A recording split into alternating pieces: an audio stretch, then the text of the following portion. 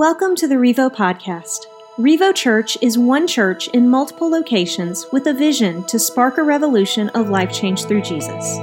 We hope to accomplish this through our core values of love big, serve hard, live bold, grow deep, and move forward. For more information on our service times and locations, please visit our website at discoverrevo.com. Family, Merry Christmas. So great to see you today. Thanks for crashing a party. For those of you joining us online, welcome. Thank you for spending time with us today. I hope the Jolly Fat Man is good to you tonight. Speaking of Jolly Fat Men, my name is Nathan, and I'm one of the pastors here at Revo. Man, it's so fun to be together tonight. I know it's a crazy weekend with family and gifts and all that kind of stuff, but to be able to spend some time together. Listen, I know that I have approximately 12 minutes before your children lose their minds, especially since we gave them a bunch of cookies in the back when they came in. So you're welcome for that, parents. So I promise you tonight is going to be straight, strong, and not too long. That's my goal over the next few minutes. But I do want to get our minds and hearts focused and moving in the right direction as we prepare for the greatest day in the history of the world, the birth of Jesus. I don't know what kind of church you grew up in. Maybe you didn't grow up in a church, but maybe you saw this at your school. But I grew up in a church that used to have a Christmas play. Speaking of like getting kids involved, this is a lot safer right here. You can edit everything they say. But when it's live and little Mary has a mic on, you never know what this girl's going to say. But so we had a Christmas play. I don't know if you ever were in a Christmas play before or what character, but whoever was running the Christmas play really had to be careful who they gave the roles to, right? Because Mary and Joseph, like, they got to be people that, like, you don't want the ADHD kid like me being Joseph, because they got to be calm and cool and like stay in their place the whole time. So those were normally like the shy kids, the ones that you could trust really to be on stage in front of people. So there's Mary and Joseph. And of course there was the wise men, right? All the guys wanted to be the wise men, gold, frankincense, and myrrh, and like wear the big robes and come in from afar. And shepherds, my brother and I could never be shepherds because the problem with shepherds is they had these long sticks in their hands. And my brother and I would quickly turn the birth of Jesus into a Star Wars movie, and we'd be slapping each other with the sticks. And my dad was the pastor, so he's like, "Oh, man, we're going to have to resign on Sunday, and my mom's going to spank us, and we're losing presents so fast. It's just unbelievable." But so we could never do that. And then there was angels, right? Most of the time, the angels were girls, because number one, the girls were a lot cuter than the boys, but also number two, the angels had to sing. Right? And so if you were an angel, you had to be able to sing. You had to be able to sing well. And so give the angels the parts to the girls that can sing really well, because they have to sing during that part. And so like it's really interesting, all of the different roles. But I want to talk to you about a role tonight that maybe was overlooked by you. I can tell you right now, no one wanted to play this role in the Christmas story, in the Christmas cantata that we were always a part of. Let me introduce you to the role in Matthew chapter 2, one of the famous passages in the Bible about Jesus' birth and that Christmas. In chapter 2, verse 1, Scripture reads like this: Now after Jesus was born in Bethlehem of Judea, in the days of Herod the king, behold, wise men from the east came to Jerusalem, saying, "Where is he who has been born King of the Jews? For we saw his star when it rose and have come to worship him." Did you catch the character in the story that growing up, I don't know how your play role, but no one wanted this particular role? Did you catch it? It wasn't the wise men, the star. No one wanted to be the star. If you were the star, you had to be wrapped in cellophane and tinfoil and anything that would shimmer, so that when the spotlight from the back of the room came on you, it would shimmer like a star. Also, the bad part about the star is you have no speaking roles. Now, for some of you introverts, you're like, that sounds perfect for me. But like little kids, man, they want a speaking role. Like we want to be the star of the show, not that star, a different star of the show. And but another thing, you couldn't move the whole time. The star was up on an elevated platform. So, I mean, think about how boring it was to be the star. No speaking role. You couldn't move. You just stand there with your hands to your chest, and the light hits you and then comes off of you and hits you again. And that's it. Like, there's no role. There's no fame or no glory. in the star whatsoever. So no one on our team wanted to be the star, but here again, later on in the book of Matthew, we see this role played again. In verse 9, it says, "And behold, the star that they had seen when it rose went before them until it came to rest over the place where the child was. When they saw the star, they rejoiced exceedingly with great joy. And going into the house, they saw the child with Mary his mother, and they fell down and worshiped him. Then, opening their treasures, they offered him gifts, gold and frankincense and myrrh." Now, I don't know, maybe this story has been romanticized to you, but if you really think about this, this is a really creepy story. You imagine Mary and Joseph minding their own business. Jesus is there, knock on the door, 3 random grown adult men say, "Hey, we just came over to come in and look at your toddler, and we brought him a bunch of gifts," right? That's weird. That wouldn't happen in my house. I'm not letting strangers into my house. But these men, these grown men said, "We followed a star, and the star led us here, and we're here to worship Jesus." I think the star is a slept-on character in the play. I think more people should probably aspire to be the star, because it's the star that God uses to draw these 3 magi, these wise men, who knows how many and where and all that kind of stuff. These magi, that's what God used to draw him to Jesus. Now, have you ever thought, why is this part of the story in the Christmas story?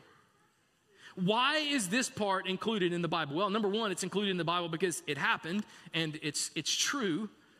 But why in the world would God write these people into his story?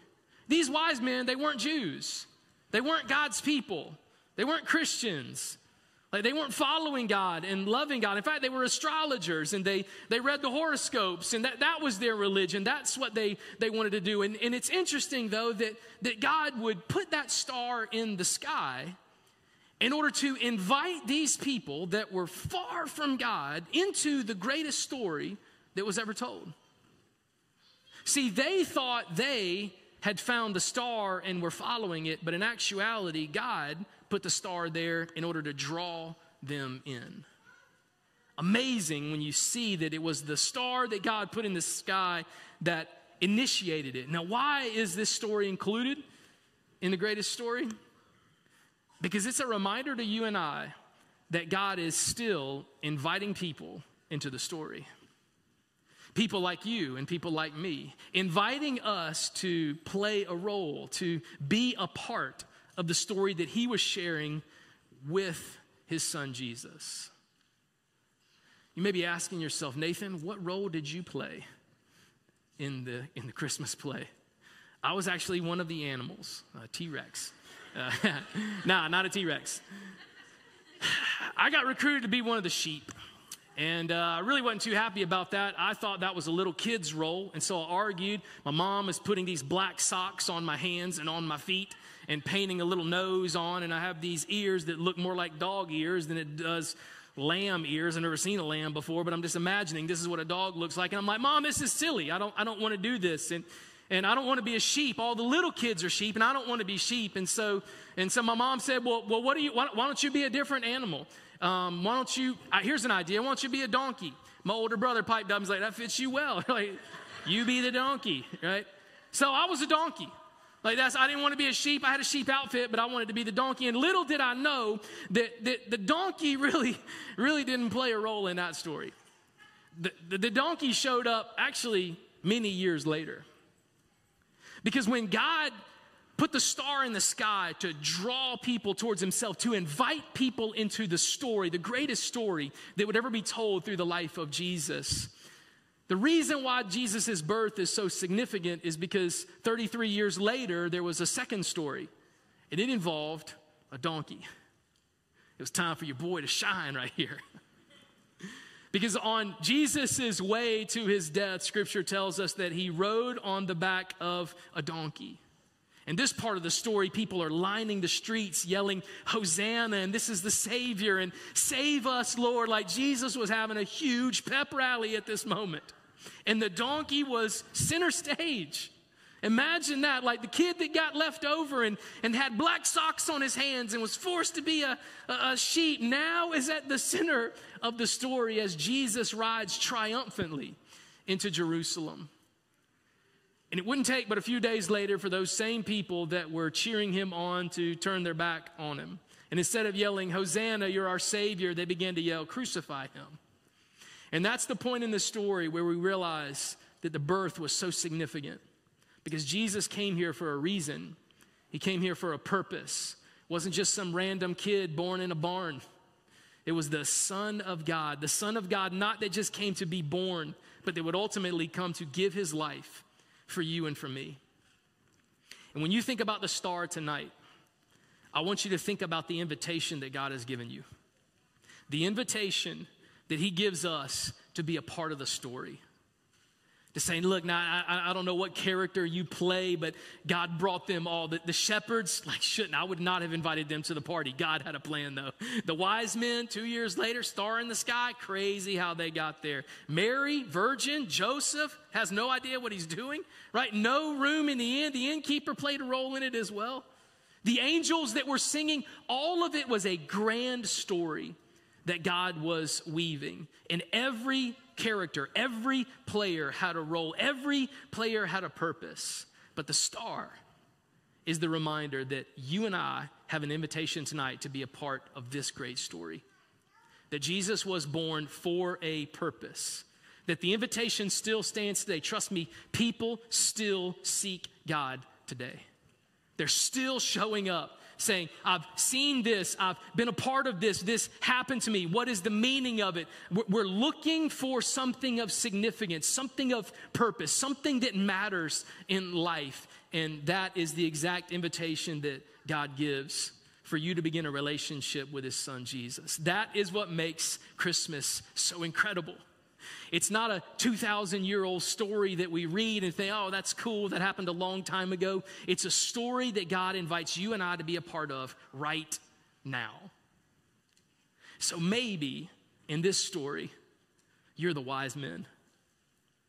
Maybe you were the one that kind of on the outsides, I don't know about this whole God thing, this church thing, this religion thing. Like I'm going in a totally different direction. And maybe something, I don't know if it was an invite from a family or a friend or a neighbor, but yet here we are on Christmas Eve. And you're spending time in a room full of friends and family and strangers, hearing a guy talk about an invitation that was given to you that'll change your life. Those wise men's lives were changed because they walked away hearing the story, being drawn in by God and having their life changed by the baby that they just bowed down and worshiped. And you can experience the same thing tonight. God is calling. God is inviting you to join this incredible story of how he changes the world. Not just in the form of a little baby, but in the form of a Savior that gave his life for us so that we could experience a real reason to celebrate. And that's the salvation that comes from Jesus alone. Let me pray for you tonight. God, thank you for this story. Thank you for drawing people towards yourself, even right now, as you continue to offer an invitation to us in the room to be a part of your story. The story of salvation, the story of freedom, the story of forgiveness, the story of grace and of mercy and of peace and of love. God, I hope that we will come to grips with the invitation that rests in front of us tonight, that we, like the wise men, will not leave here the same as we walked in, that we will see that you are still calling people to yourself today so that they can experience real life change when they see your son Jesus for the very first time. God, may this be a Christmas that we cannot forget, that is etched into our mind as the night that we had a real encounter with you and were invited into the story of life change through your son Jesus. I pray and ask those things in your son's name. Amen. Thanks for listening to the Revo podcast. We believe everyone has a next step to take in their relationship with Jesus. If you would like more information on what that means for you, or if you have any questions about today's message, please email us at info@discoverrevo.com.